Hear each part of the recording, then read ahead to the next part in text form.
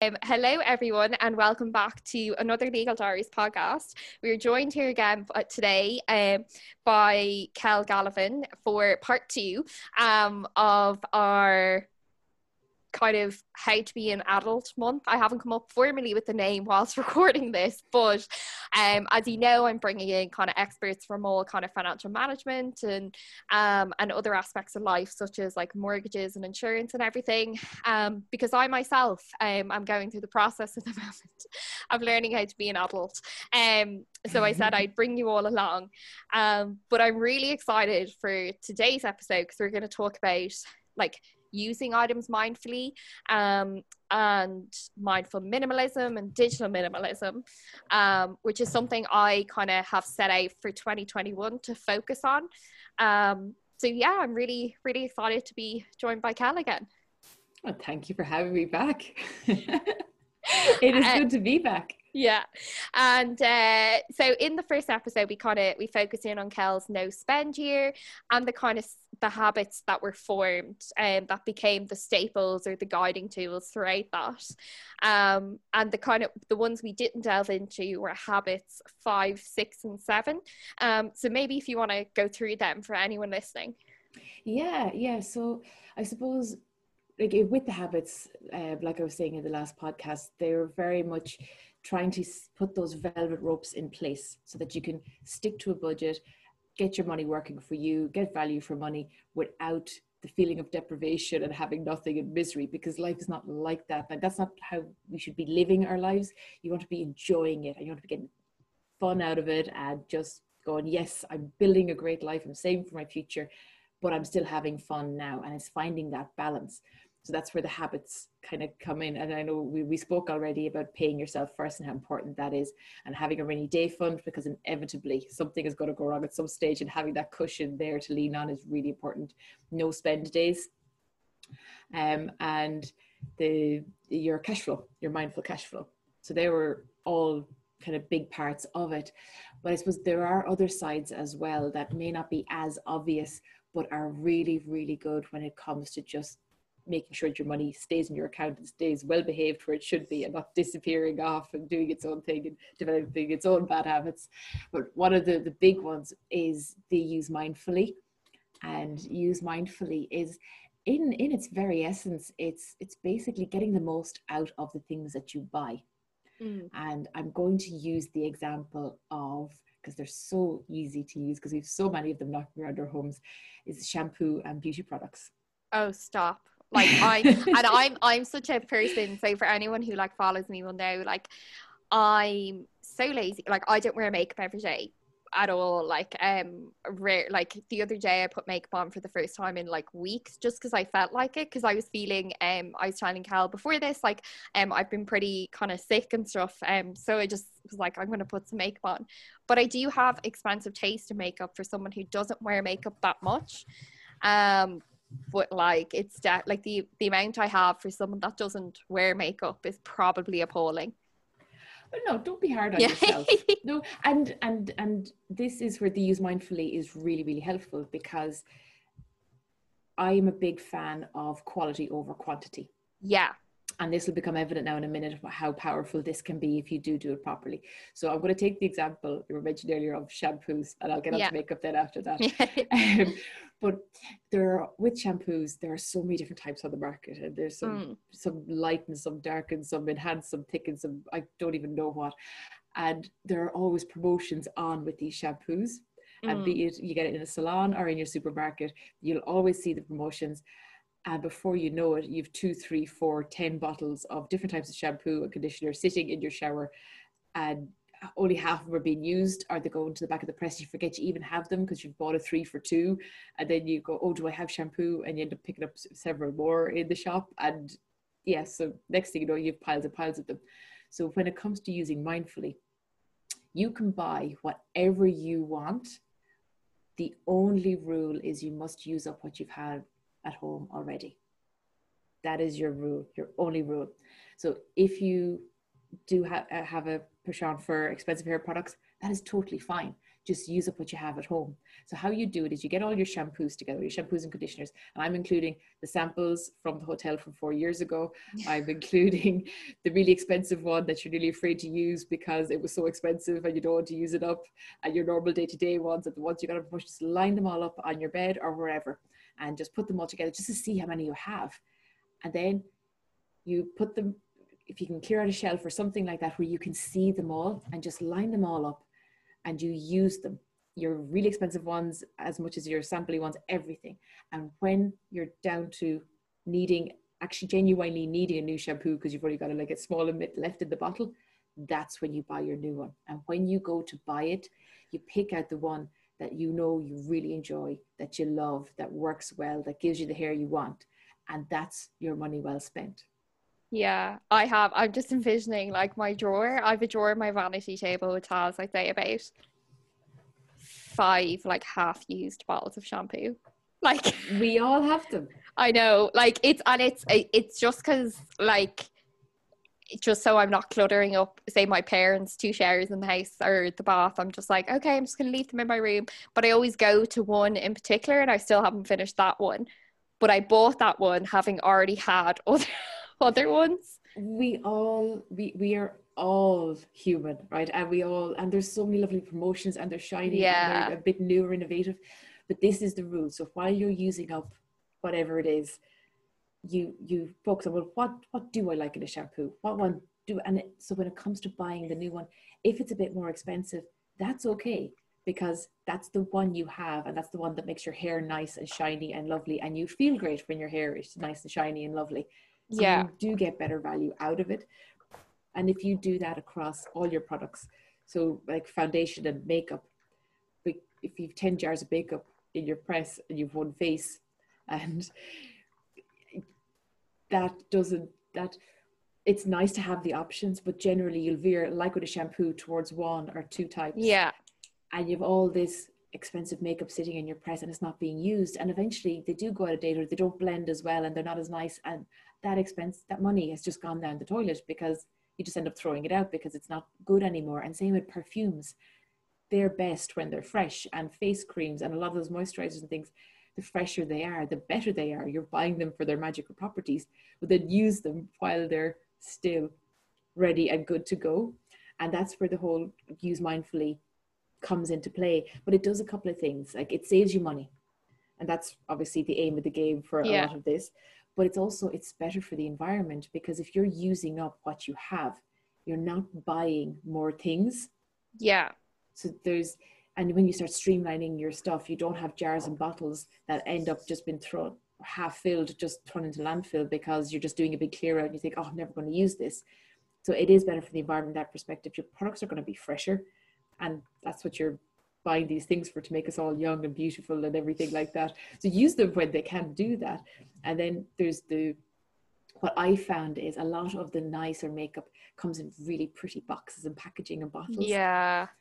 And they can often be repurposed for something else. And and I find a lot of, even not necessarily beauty products, but even just jars and tubs that things come in, you can use them for something else, the repurposing side. And you're decluttering as well. So like that, you said you have a whole drawer filled with shampoos. Whereas if you had one shampoo that you really, really loved and you know where it is and you just put it on the shelf, it takes up way less space. Yeah. And it's just, that is your shampoo, that's your go-to one. And then the last little thing is, exactly what you have. So when you open your press, you know what you have in there, and it's not this kind of black hole of all your stuff that gets it. Because I was terrible, because all the little jars, they're never the same size, and they all stack up all funny, and they tumble over, and they just turn into a right mess. But if you have one of everything, and you like them, and you enjoy them, and they make you feel better, you can keep them organized and tidy. So there's loads of different benefits to that one. I do enjoy that one. Yeah, like I currently have, just one I can think of aloud is, I have 3 different types of purple shampoo. Like, now to be fair, one I did get as a Christmas present. So, and it was one I kind of like, I think my mom got it, like she knows I use it, but obviously wouldn't have known whether or not, like she didn't, it was just kind of a thing that was in my stocking. One I kind of ordered for the novelty of it, but I actually really do love it. So I think when I make my way through my hordes of shampoo, it's expensive, but that will be my kind of go-to one possibly. And I have 3 open bottles of foundation as well.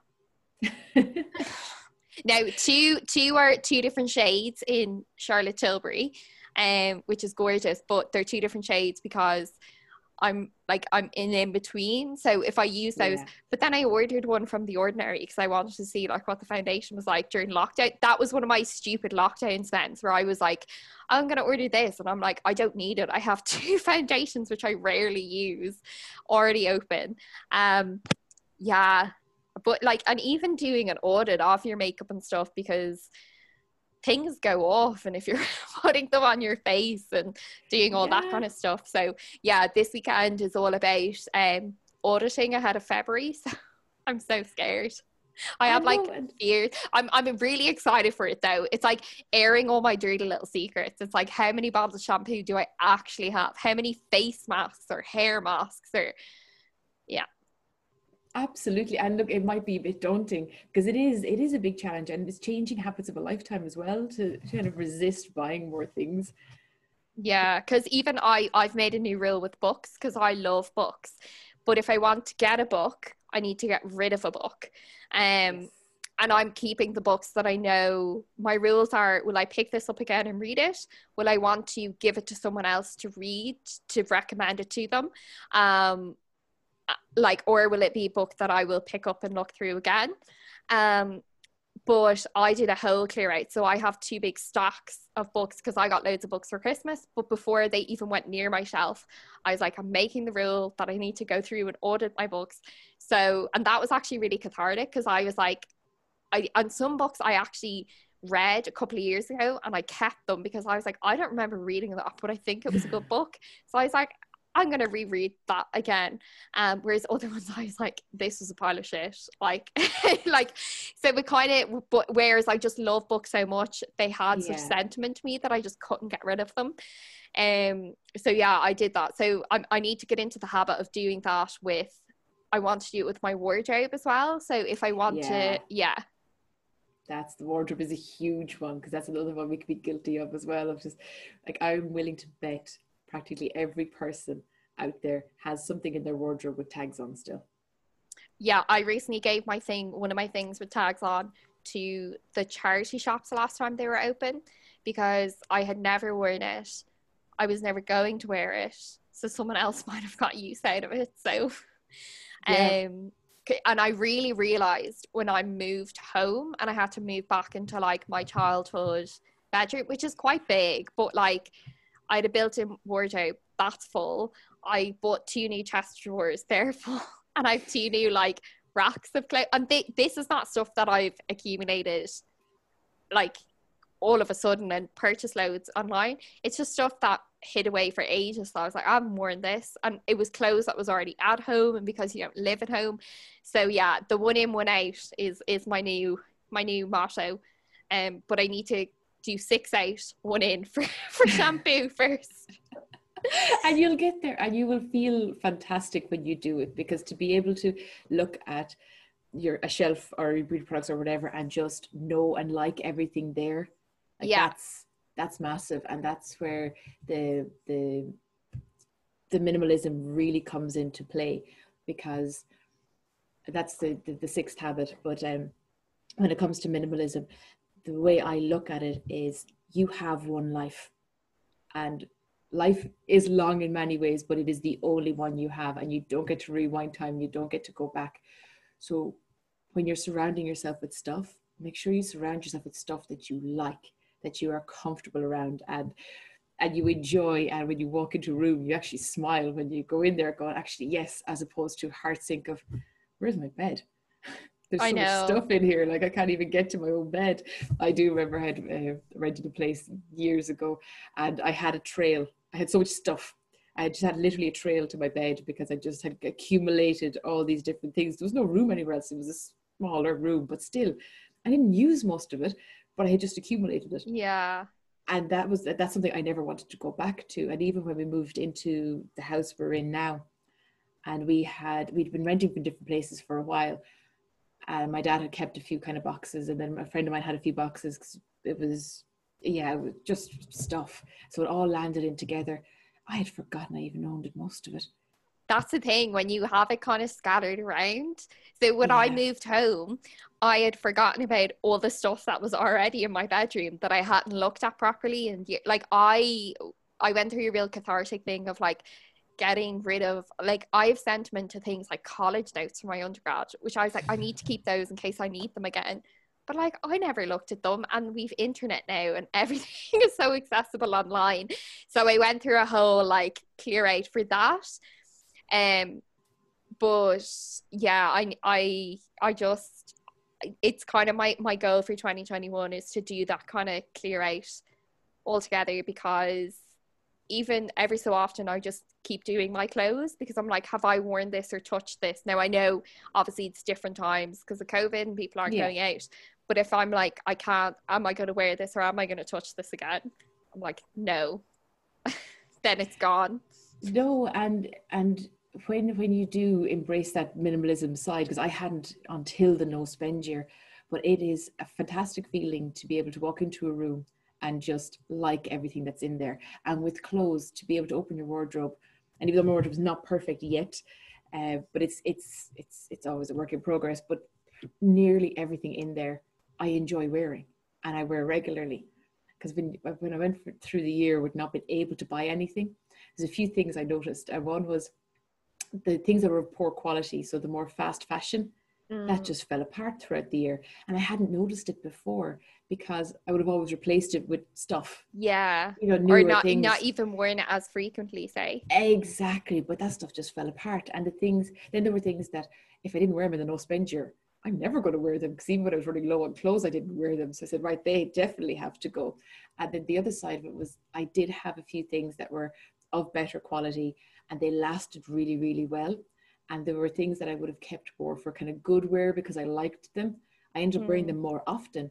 And in general, feeling that bit better about myself, because you wear something that you like, you kind of stand a bit taller, Yeah. you're in better mood. I went, hold on, this is a revelation to me that I can actually enjoy all my clothes. And so now when I do buy something, I still to this day don't buy clothes very often now. I only buy a couple of items a year, but I save up for them and I make sure they're good quality and I make sure I like them and that they fit well. And slowly but surely, I'm creating a wardrobe that is more my personality than it's ever been before. That's a Yeah. nice feeling. And it was all came on the back of that minimalism of looking at each thing individually, seeing if you liked it, if you wore it, if it fitted you. I'm just picking kind of clothes now.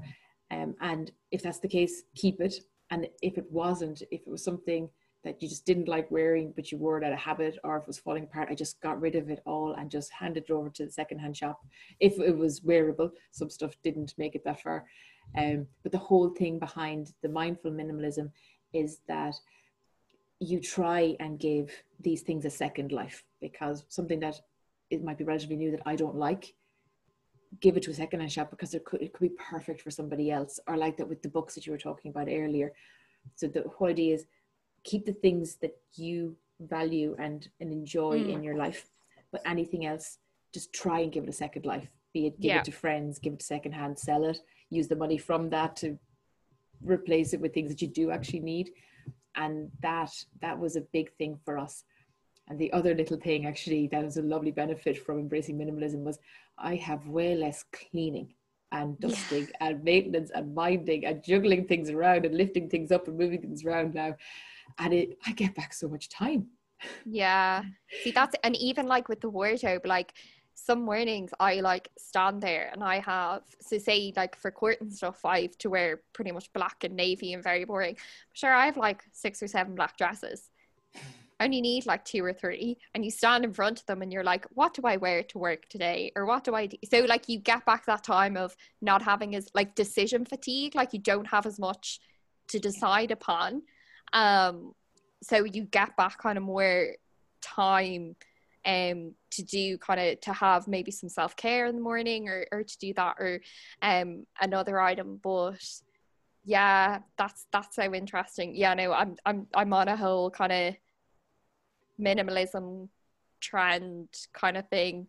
But see, the thing is though, like I'm so tidy and clean, so you think I would love like minimalism, but everything just has its space. Yeah. That's the thing. And if it looks tidy, it looks clean, it doesn't look cluttered, then you don't notice it as much. But yeah, I think this year or this weekend I begin my audit again ahead of February.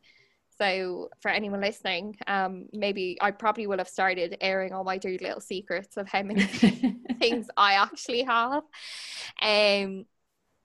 Yeah, because books are definitely a bigger thing for me, and I I love stationery, and I need to stop buying things like notebooks and I'm like I have like about probably 10 of them at home. Well, not literally, but like a good few. And I'm like, but I was a kid that kids brought teddy bears to bed. Mum said I brought a little backpack full of stationery to bed with me. That's so cute. So I was that like in love like with stationery. Like my mum could just take me to a bookshop for the day as a kid, and I could probably stay there for hours. Didn't need childcare, just stick me in a bookshop for the day. Oh, you're such a lovely kid. I know. And I keep talking, because me and my boyfriend have these debates all the time. And I keep saying, I don't know what I'll do if I can't kind of instill a love of books to my kids. And he hates reading, which is hilarious but he's so for, because he's a teacher, so he's so for instilling a love of books into children, but he himself is like, nah, like don't have time for it. He doesn't get how I can be so absorbed in a book for hours. Books are amazing. They really are. Like they're just like, I just love them. Like I think they were always my kind of escape from reality when I was a kid or something. But yeah, I wonder how I'll feel if I can't instill that in my kids, that books are just. You will. Yeah. You will, by osmosis, you will. I'll just start, if I ever have children, I'll just start reading to them before they're even out into the world. And hopefully then it'll just happen. It will. Yeah. And the next habit we have is, which we've kind of covered, or maybe we have, mindful minimalism. Yeah, so that's what we're chatting about there. Yeah. That whole mindful side of things. And it's just, you don't, and this is for anybody who is embarking on minimalism, you don't have to go full whack. So even with your books, you've taken out a pile of books already, and you could give it a breathing space for a while now and settle in and see the books that you have there and just enjoy them. And in 6 months or a year, maybe go back again. But like, obviously you'll have the rules that you want to follow for it. But anybody who is kind of thinking of embracing it, it doesn't have to be a 0 to 100 in one day. I think everyone, work in progress. Yeah, I think everyone, when they picture minimalism, or if you look it up on like, say, YouTube of like how to be a minimalist, you see people that live out of backpacks, and you assume that is the thing you have to live. Whereas I think it's kind of good that you come from the perspective of, you have a partner and 2 kids, so you couldn't like just live out of backpack. Like, it wasn't feasible. You couldn't do that. You had kids who had toys, who had other kind of bits, and you have to kind of instill those kind of mindful kind of things in them, that they didn't always need the new toy with their pocket money and stuff like that. But yeah, I think that's why everyone, and that's probably why I shied away so much from it, like so much, because I was like, well, that means I need to cut my life down so like small, but you don't. Like, no, not at all. No, the beauty of minimalism, when you it needs to work for you, as with anything in life. If it's not working for you, then don't. And also, don't look what other people are doing. Like, get guidance, yes, but it is your life. So minimalism to you will be very different to what how your friend will see it, or your parents will see it, or your cousins, or whoever, or anybody on YouTube. And I would have thought for a long time, very like you, Daniel, that it had to be austere and everything had to be white, and there's nothing around. But that's not practical in pretty much anybody's life. So the way I look at it is walking into a room and being comfortable with everything that's in there. So if there are cookbooks in the kitchen and you have a couple of things out on the counter, that's perfect. It doesn't have to be perfect, but everything in there has to be there because you want it there. It has a function. and you smile when you see it and you go, yeah. You know, and that's the key to it. I think our house is higgledy-piggledy, you know, if you were to walk in, but it's our house, and the stuff that's in it is our way of living, and that you have to take that and figure out, well, what is it that you really like? And for some people, they'll be able to go full on, I'm going to, I don't know, they mightn't want their CD collection anymore, or they're able to go right down to a capsule wardrobe, but their thing could be books, and they might have a whole wall that's all books, but that's their version of minimalism, because that's what makes them happy. You get rid of the stuff that you don't like so much, the stuff that that doesn't bring value. The best way to put it, to get rid of the things that you think you should have. Yeah, because kind of like it's the status quo that you need to have. Exactly. X, Y, Z, or like one thing I can think of is like for girls, like bringing it back to makeup, like you think you need the latest trends in makeup, or you think you need this, where is if you've discovered that you, like one of my friends has a very, like her makeup bag is, that's it, because she knows what makeup works for her. She has one eye palette, and when that runs out, she replaces it. She's her shade and foundation, like, so that's it. So whereas I think people are like, oh, there's this new foundation out, I need to buy it.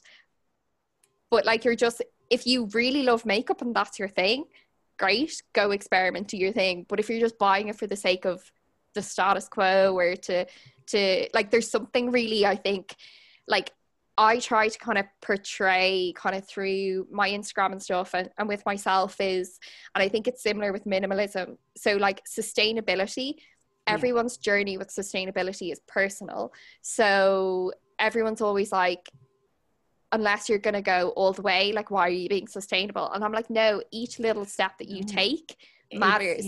And it's the same with minimalism. So like you said, someone may have the small little makeup bag, the very few clothes and a capsule wardrobe, but they might have that massive wall of books, and that to them is like, they don't need to get rid of them, because it means every book they have means something to them. Yes, and that's it. And it's not cutting out things because you think you should. You only cut out the things that don't add that extra bit to your life. So that shelf that's full of wires and cables you're never going to use, fine, you can get rid of those. But I don't know, the Christmas card that your gran always sent, and you have a little stack of them, that might be worth keeping. You know, you just figure out what it is that genuinely makes you happy, and just get rid of everything else. Yeah, and it's so funny because out of my family, I would be the least, like my dad is a hoarder, like out and out, like my dad is a hoarder, like you just can't, we'd be sorting, because we went through a few rooms when I kind of moved home. We had a bit more time because of COVID, and we were sorting out some rooms, and I was like, what does this random pipe do? My dad was like, we need that, but couldn't tell us the purpose of it. So with that kind of stuff, I can be more kind of cutthroat. My dad and my brother are very like sentimental. I'm sentimental, but I do have that kind of, right, everything needs a function, except I just go, well, all my shampoo needs a function.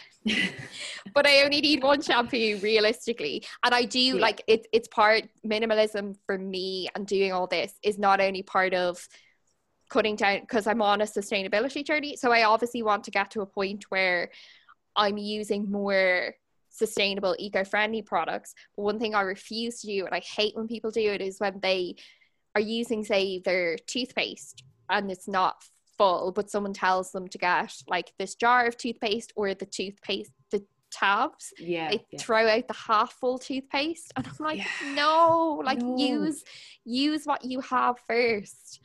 And then as soon as they run out, maybe transition into that shampoo bar or that conditioner bar, or like, that is it. Exactly, Danielle. No, that is it. And that's why with the whole, why use mindfully is so powerful from a sustainability for the environment perspective, because you're using up, because the research, toothpaste, like take that toothpaste, research has gone into it. Products have gone into it. The scientists have looked at it. It's been packaged and shipped and sent to the other side of the world, and it's been labeled up, and it has been put on a supermarket shelf, and you've picked it up and you've brought it home. And if you only use half of it and throw it in the bin, that's a waste of a whole logistics chain right there. But if you use all of it and squeeze every little bit out of it and then change over, that is a much more sustainable way to be, rather than this is good and that's bad. Yeah. And that's where I think people can be very hard on themselves, and I find that a lot because I'm big into sustainability as well. And I just find that if people can't get it perfect, and I know I said it before, but perfect just gets in the way of getting things done. So much. Yeah. And it causes so much stress. You do not have to be perfect. You just have to try and be better and take little steps to be better each time. That's all you need to do. If you do that constantly and just transition over to that type of tablet toothpaste if you want, after you've used up what you have already, you know, get the organic free range chicken, but just use up the chickens in your freezer first. It's just and that is is actually more sustainable than throwing everything out and starting from scratch with stuff that you don't know yet, you're not comfortable with, that you may or may not really like, because not everybody likes the toothpaste tabs and all that kind of thing. But if you transition slowly and bit by bit, it's easier, it's less stressful, and you get it done. Yeah. And like that's what, like, the way I've kind of gone more so about it. But I think everyone is with everything. So with sustainability, with minimalism, with like being, say, like financially kind of stable and really kind of good, they're like, well, if I'm not going to have an emergency fund, a rainy day fund, a pension, a mortgage deposit account by the end of the year, like, why am I even starting to save in the first place? And you're like, you need to start somewhere. Like, even if you end the year with €20 in your savings, that's €20 more than you had the previous year. So and that's the thing, like, and it goes back to the whole, like, you're doing a couch to 5k. If you do the couch, you start off with baby steps, and it's the same with money. If you have an overdraft and you've no savings, well, just start working, pick one and work on it. You know, if you're not able to save at all, so you think, put €1 away. If you put €1 away a day, at the end of the month you have €30. You know, if you and just give yourself tiny little goals and just work your way up from there. You don't expect other people to be perfect. Don't put that same pressure on yourself and just feel bad when it doesn't work out. You don't expect a kid to just get up and start walking straight away. If the kid even tries to walk, you're going to give it rounds of applause and pats on the back and treats and go, yes, you tried. And you're patient, and it could take months before they start taking the first steps by themselves. But the thing is, they all do. They all start walking eventually. And then as soon as they're walking, they're running. And then they're in trouble. And then they... But show that same patience that you have for other people and for children and for anybody else. Somebody learning how to ride a bike, whatever it is. Show that to yourself and just pick one thing and go with it. And that's what makes the difference. And when you look back, you go, oh, wow, I did pay off that debt, or I did do that rainy day fund, or I paid for whatever it was by myself without getting a loan. That's progress. Yeah, no, definitely. And your last habit, which I'm really excited for, is minimalism again, but it's one that a lot of us, I think, avoid. So digital minimalism. And this is definitely one which I'm terrified and excited to do my audit for, because I actually recently I was having, well, I say recently, it was during the summer. I was having like awful problems with my laptop, and I just decided to do a full, like, I backed up things that I wanted to keep, but then I did a full factory reset on my whole laptop, and it was so, like, it works like it's a new laptop now, and it's so kind of just clean and fast, and it's a MacBook, but I got mine in 2015, I'm gonna say. So that's 6, and now I have had it repaired for a few things throughout the years, but it's like new now, and that made me realize, like, even when I look at my phone, like the amount of clutter and stuff that I have. And so when you talk digital minimalism, like, what is it? Or so digital minimalism, I look at it from a point of view of, well, it's a relatively new thing, and it's different to a digital detox.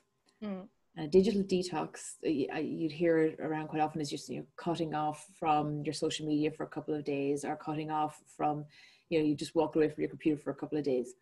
And while that might feel good, it doesn't fix the underlying problem. And so much of our lives have gone online in the last few years, and even the last few months, that it is such an integral part of our world. We spend several hours a day, most of us, I think at this stage, I think it's fair to say, online. So that is part of your world, no different to the real world. And that can get messy. And the brain only has so much energy and so much attention span in any given day. And if your online world is so cluttery and noisy, and there's notifications, and there's apps, and there's files, and there's pictures, and there's emails, and there's everything, that's quite a draining thing over the course of a day, when you've your normal life to get on with outside that. So when it comes to digital minimalism, it is sorting out that issue at its very core, so that you don't need the detox and hard reset every now and again, because you're sorting it out from the beginning. So how it starts, and there's several kind of different, it's not even steps, but just things you can do. But one of the big ones is the unsubscribe button. Yeah. That lovely, because with our lives, we end up signing up things we didn't even sign up for, and these emails are popping into our inbox, and buy this, have a great sale, have a great deal, subscribe, whatever it is. And it takes time to delete all those things, and they're taking up your bandwidth, because even without realizing you've read it, and you might have clicked into it, and then a couple of minutes later you're just gone down this rabbit hole, and you've lost time, you've lost energy, and you don't even know what you were doing in the first place. So unsubscribing is a huge one, just to get that bandwidth back and kind of just calm the inbox down, because that is like the new TV ad, I think, sometimes, where it's just shouting at you, buy me, buy me. But if you can calm that down, that is a big one to do.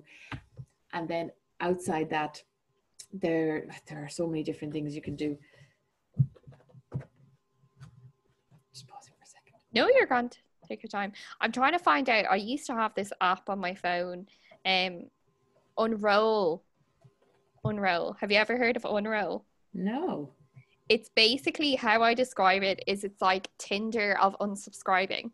So it connects to your email, and every week it sends you like a roll up of your day, and you swipe left if you want to keep it. No, you swipe left if you want to get rid of the subscription, and it takes care of it for you. And you swipe right if you want to keep the subscription. That's really clever.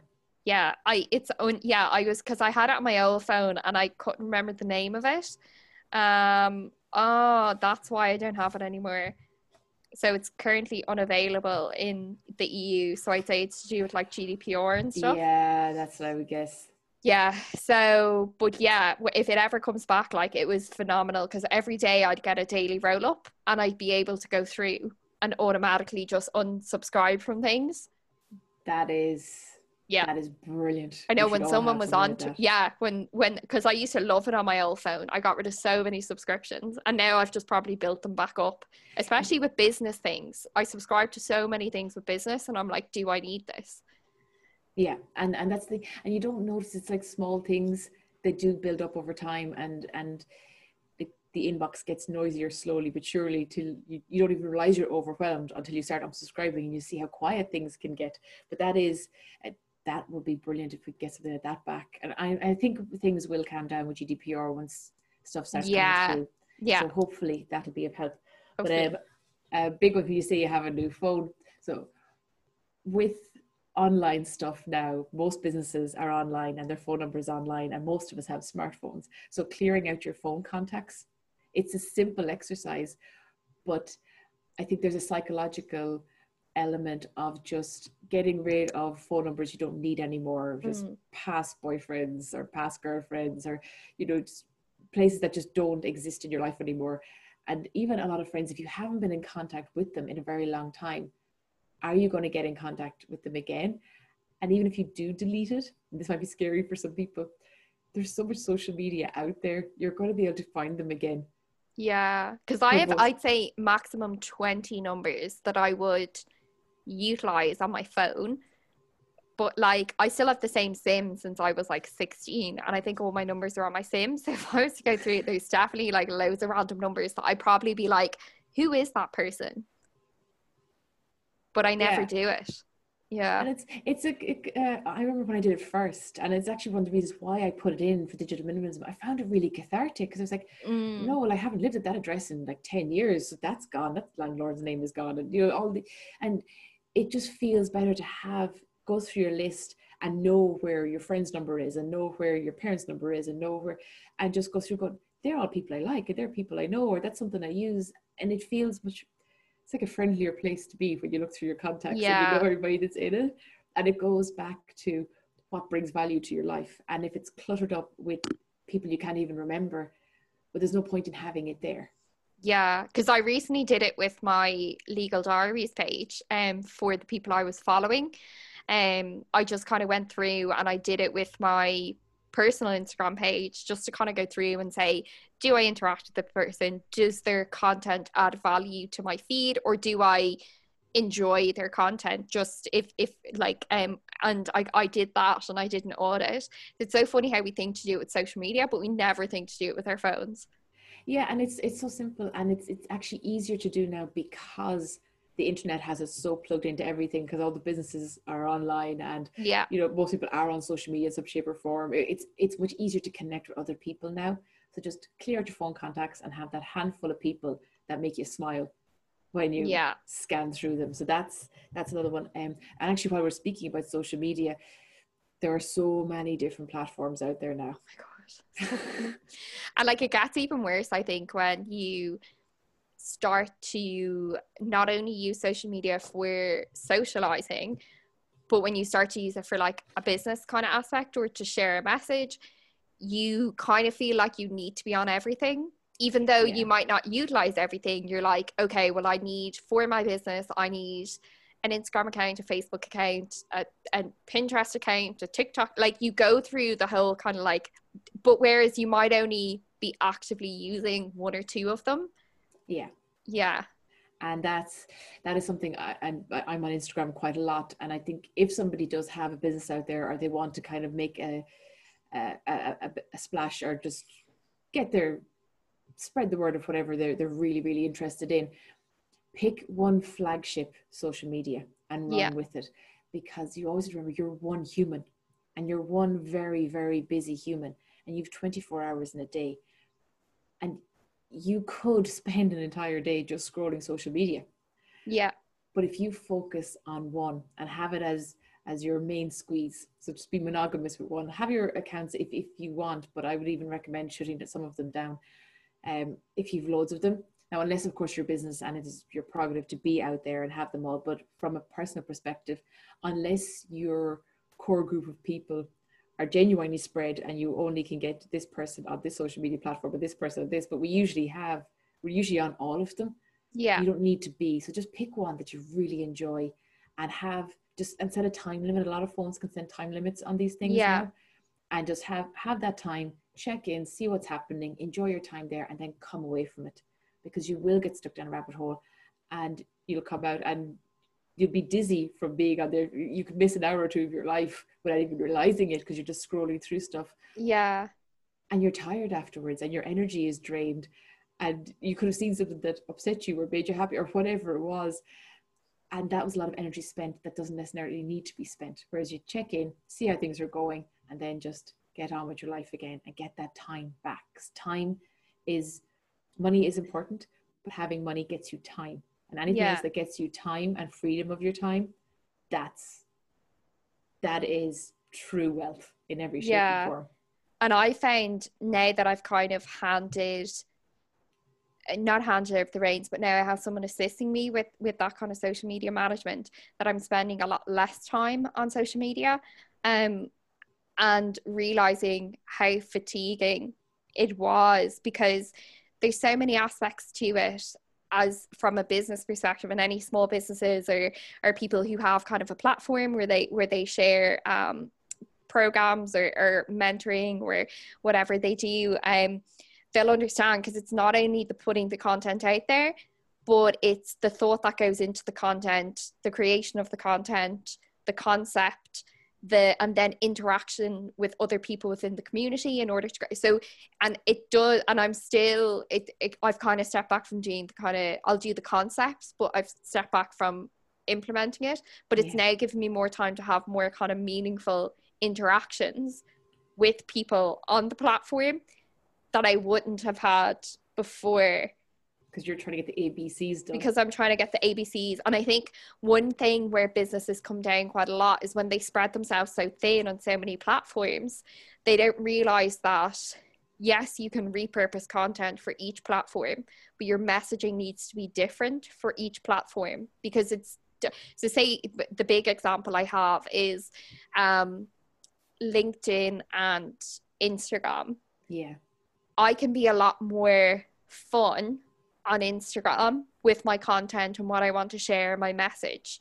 When you translate that over to LinkedIn and you want buy-in, the kind of things that I would put on LinkedIn, the content would be a lot more of the career stuff and the consultancy stuff. Yeah. Because that is to be. Yeah. Whereas people, I think, will spread themselves so thin, they'll repurpose one piece of content across all platforms, but it's wasting time because it's not really the content that you want to be putting out on it. See, I think you need to evaluate your kind of main platform and time that. And then if you're going to have one or two more, evaluate if you have the content that will be good on that. Because some people just don't. Like a makeup artist would have phenomenal content for like Instagram and TikTok, but it wouldn't translate so much into Twitter and LinkedIn. Yeah. They're very different animals altogether, and that's where I think, but even for somebody who's just consuming social media, even for somebody who doesn't have a business, there's a very different mindset for each one of them. Yeah. And switching back and forth from all of them. So I think from a mental health perspective and a time perspective and an energy perspective, just pick one platform that you love and focus on it, be it a business, and just run with that and get really good at it. And that's where people will go, yeah, I'm on Instagram and this is what I do. And that's where, and I tailor all my content to Instagram just because I just love it as a platform. And the rest aren't there, but everything is tailored towards it, and I enjoy doing it, and I derive a lot of pleasure from it. And then somebody consuming it, because I put effort into that, they're going to get more from it, and they're going to enjoy it more because I've tailored it just for that specific type of audience. So you're exactly right there, Danielle, and that's you can't be everywhere all the time, and you have to kind of tailor what makes you the happiest and run with it. Yeah, because sorry, go on. No, I was just going to kind of finish up with the digital minimalism, like the other things that people can do. And this is, a lot of these are psychological, but it's also like with your computer, there's to rejuvenate your computer is with your files and documents. And I detail it all in the book, but just breaking them down, sorting them out, organizing photographs. Yeah, I literally just did my mom's because she had her desktop. And it gave me like heart palpitations because it was just files everywhere. And I was like, how do you find everything? She's like, I just don't have the bandwidth to like sort it out. And I was like, I will sit with you and I will literally go, do you need this? What? And we'll create folders and they will go in, and then they'll have a purpose and you'll know what they're about. And we did, and it like looks so much better. But I just don't know how anyone can cope with, and I'm such a labeler in my emails as well. Like I don't like unread emails. I like to like label things. I get rid of spam emails. So like, I think folders on computers are such useful things that no one uses. It takes a bit of time, and particularly if it's been a while since it's been done, if it's ever even been done. But it's worth it, because I'm willing to bet that people who haven't done it will go, well, I know that this important document is on my computer somewhere, but I can't find it, so I'm going to email the company to get them to resend it out to me. Or I know the photographs from the 60th birthday or the 21st, they're there somewhere, but I'll just ask my friend to send over some of them ones because I have no idea where they are. But can I ask you, how does your mum feel now that her computer has been tidied up? A lot better. Like she can actually locate things now, whereas before, like so she has this kind of core kind of form that she needs to fill out for like every client, because she works for the HSE, so for every client and stuff. And every time she was going to do it, 9 times out of 10 she was looking it up on the server they use, even though she had a copy on her desktop, but she just could not locate it and all of it. So that's time saving in itself. Now she knows exactly where it is.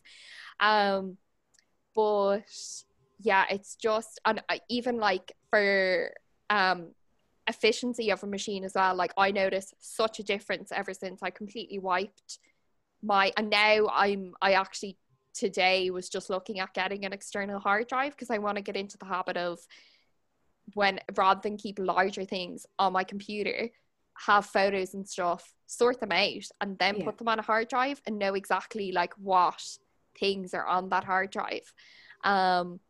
Whereas I think when they're on the computer, we don't actively sort them out, we just import them and then they just kind of sit there, and then you think, oh, I'll get around to it, I will, I promise I will, and we never do.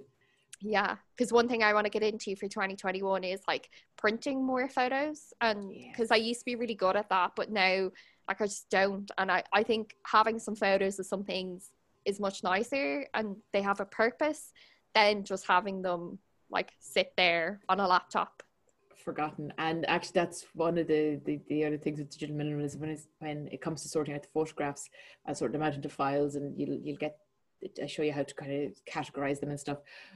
But part of the project distills down your top 10, 12 photographs, and they're the ones you put in a folder and get them printed. And they're the ones you hang up and you go, yes, but you've gone through them all as well.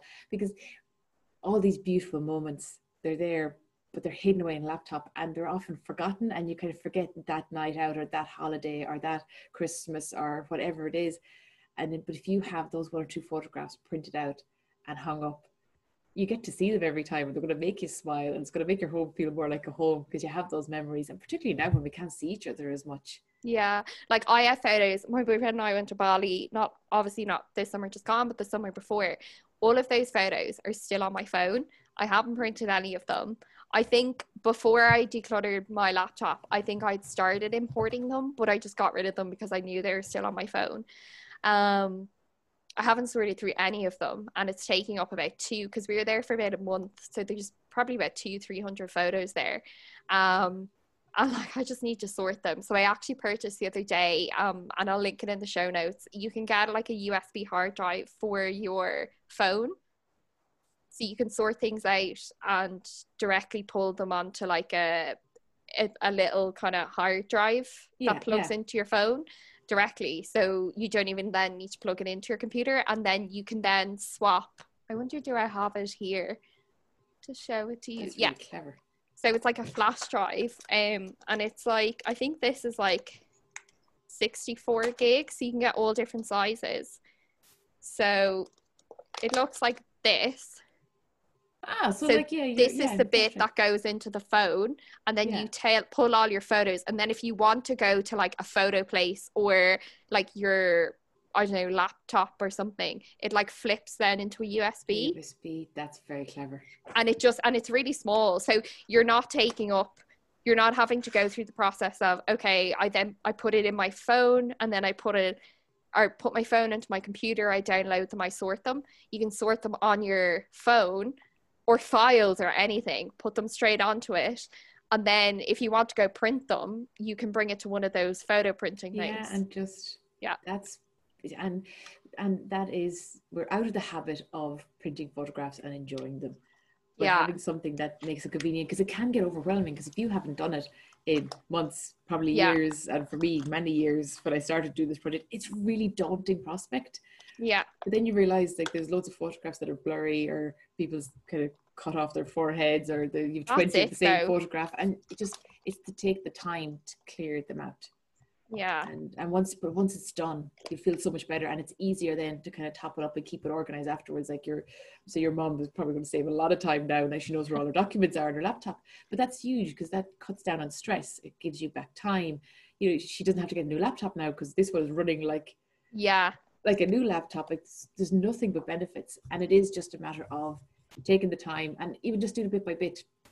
10-20 minutes a night will sort everything out. It doesn't have to be done in one big chunk. Just taking this little carve out 10, 20 minutes, 15 minutes a day, whatever, and just even sit in front of the TV where you're having a cup of tea and just scroll through the photographs, and you'll get through it. You will. Yeah, and that's it. And it's like, I'm so excited to do it because I've been putting it off for so long. And I had kind of said I'd do it before the new year and then just didn't get around to it just because work was so busy.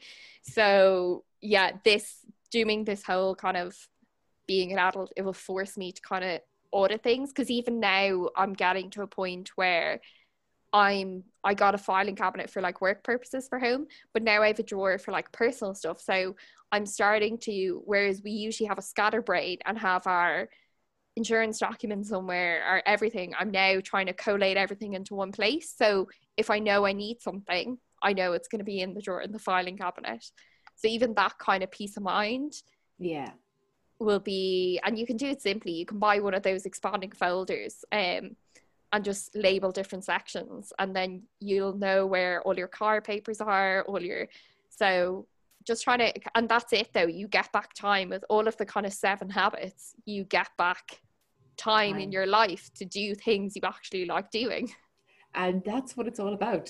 And that is it in a nutshell. Like, if you manage your money and kind of make sure it's working for you, what it does, the biggest dividend money pays is it gives you back time. Because having that money there, be it in your rainy day fund, be it because you've taken care of your stuff and you've sorted out your laptop and it's working better, it gives you that extra money, which gives you choice. So no matter what life throws at you, you have more choices if you have money to fall back on. And it gives you freedom, because once you have that bit of money there, you have flexibility, and that is ultimately time. And that's when you look at all the people who are like millionaires and billionaires in their life, and you see them off on yachts, you see them off on doing all these things, they've bought back their time. That's what they've done, one slice at a time. And that's what all you millennials and Gen Zs, thank you. I can't keep up with them because there's so many, because I was going through them the other day for I was writing a paper for something, and there's the baby boomers, there's Gen X, there's so many.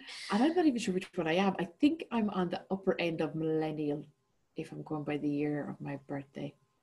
But I'm probably just chancing my arm scraping in there. I'll tell you what. I don't feel like a millennial at all.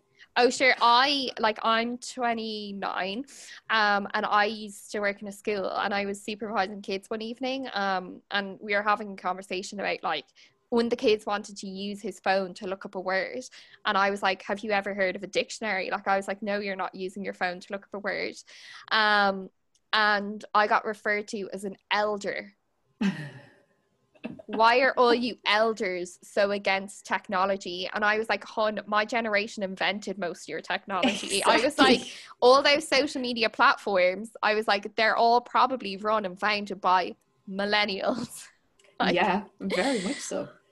What years are millennials? 1981 to 1996. I'm not a millennial. I'm just on the other side of it then. So what's the what's before Gen X? Gen X, I think. What's in between baby boomers and millennials? I think it's Gen X. Yeah. Nobody really cares about us. Oh wait, no. What are we? It started with Gen X, people born between 1965 and 1980. The preceding generation was baby boomers was 46 to 64. So you're Gen X. No. Yeah, nobody cares what we are. We didn't even get a label, not really. You are, no, sorry, you're Gen Y. You were born 1981 to 1996. Wait. That's millennial. No? Yeah, the generation following Gen X naturally becomes. So when are millennials? I don't think my generation, I was just at the beginning of where millennials started, or just barely before it. You're Gen X, so you're 1965. So if you're between 38 and 53, you're Gen X. I'm Gen X. Yeah. And if you're between 22 and 37, you're a millennial. Yeah. But I'm really confused because it's also trying to tell me you can be a millennial if you're 1997 to present, but they're Gen Zs. Anyway, we are you're not a baby boomer, at least. Oh no, No, no, no. no, no. My parents are baby boomers, are they? Yeah. Yeah, my parents are baby boomers. But yeah, so just to kind of sum up, what would be your kind of top 3 tips for someone that is kind of really overwhelmed and they want to start being more mindful with their items and then transition from mindful into kind of minimalist lifestyle with their items? Yeah. 3 top tips. The first one I would be is, when there's so many things going on in your life and you're going to be busy anyway, taking on big projects can be daunting, particularly. So just pick one thing, and it could be anything from one shelf in your cupboard, right? Just pick one thing and sort it out. Or it could be just your clothes. Just take your clothes and just work on those. Just pick one thing and focus on it and do it. Don't try and do everything, because it just gets too overwhelming, and then we get into the whole perfectionist loop, and then we just go, oh, I can't do it, and you walk away. So that is one. The second one, and see, I am big into tracking things and just track your progress, because if you're doing, and a month is a brilliant thing, right? So a challenge that goes over a month, or even if a month seems too long, just do it for a week, right? And just go a week of, and when you're embracing minimalism, getting rid of stuff out of your life is important, but it's equally important to stop bringing stuff into your life. So just pick a small piece of time, and whatever your project is, so let's just say it's clothes, give yourself the week to sort through the clothes, but also in that week, do not buy any more clothes. Yeah. Don't add to it before you take away stuff. Exactly. Don't treat yourself to 4 new pairs of jeans and 7 jackets in the same week because you've done so good cleaning out all your stuff. Okay, so there's 2. And then the other one is, when after you track, look back and just take a minute to give yourself a high five for doing it, right? And it doesn't have to be perfect, but just acknowledge that you did it, and you go, I cleared out my clothes. Look at my wardrobe now. Isn't that great? Like there's nothing in there with tags on anymore, and I like most of it. And okay, fine, I'll need a pair of jeans in X amount of time, and that's okay. And just sit in front of your wardrobe with a cup of tea and go, I did a job well done. And celebrate all those little small things, because when you do that, you're telling your brain, you're encouraging it to stay going on that positive path, but you're also kind of going, I did this job. That is progress. It is a step forward, because no different to money. With money, all those 1, 5, 10 euros I've said before, they add up to the big things. So each little challenge, so what you're doing this year is huge, Danielle. All these little challenges you're setting yourself, when you look back at the end of the year, you are going to be shocked and delighted and over the moon with how far you've come. Because most of us only realize how far we've come when we stop and look back. Yeah. And look back at the progress and tracking it and writing down all those things and looking back going, wow, I did all that. But at the time, it doesn't seem like much, but it all adds up. And they would be the 3 things I would do. And don't take yourself too seriously. Yeah, I think I'm going to try and make it as fun as possible and like gamify it, and so we shall see how all that goes. But before we finish up, maybe if you want to give a taster of what's kind of coming up for you. I know you've just launched your book, as we said in the last podcast. So what can we kind of expect, or maybe it's putting you under pressure now, or what's to come for the next kind of few months for your platform? Yeah, so no, it's quite exciting now. So you're right. So the book is Mindful Money, More Freedom, More Happiness. So that has just been launched, and I never thought I was an author, but it just garnered a bit of attention, and it's a total labor of love. I've put everything into it. So I'm just going to see where that goes. That is exciting. I do plan a good few things on Instagram. So it's at Mrs. Smart Money HQ. So in January, I'm doing a no spend January and getting people used to the idea of having no spend days and what they are, and just getting people on that whole thing of focusing on their value for money.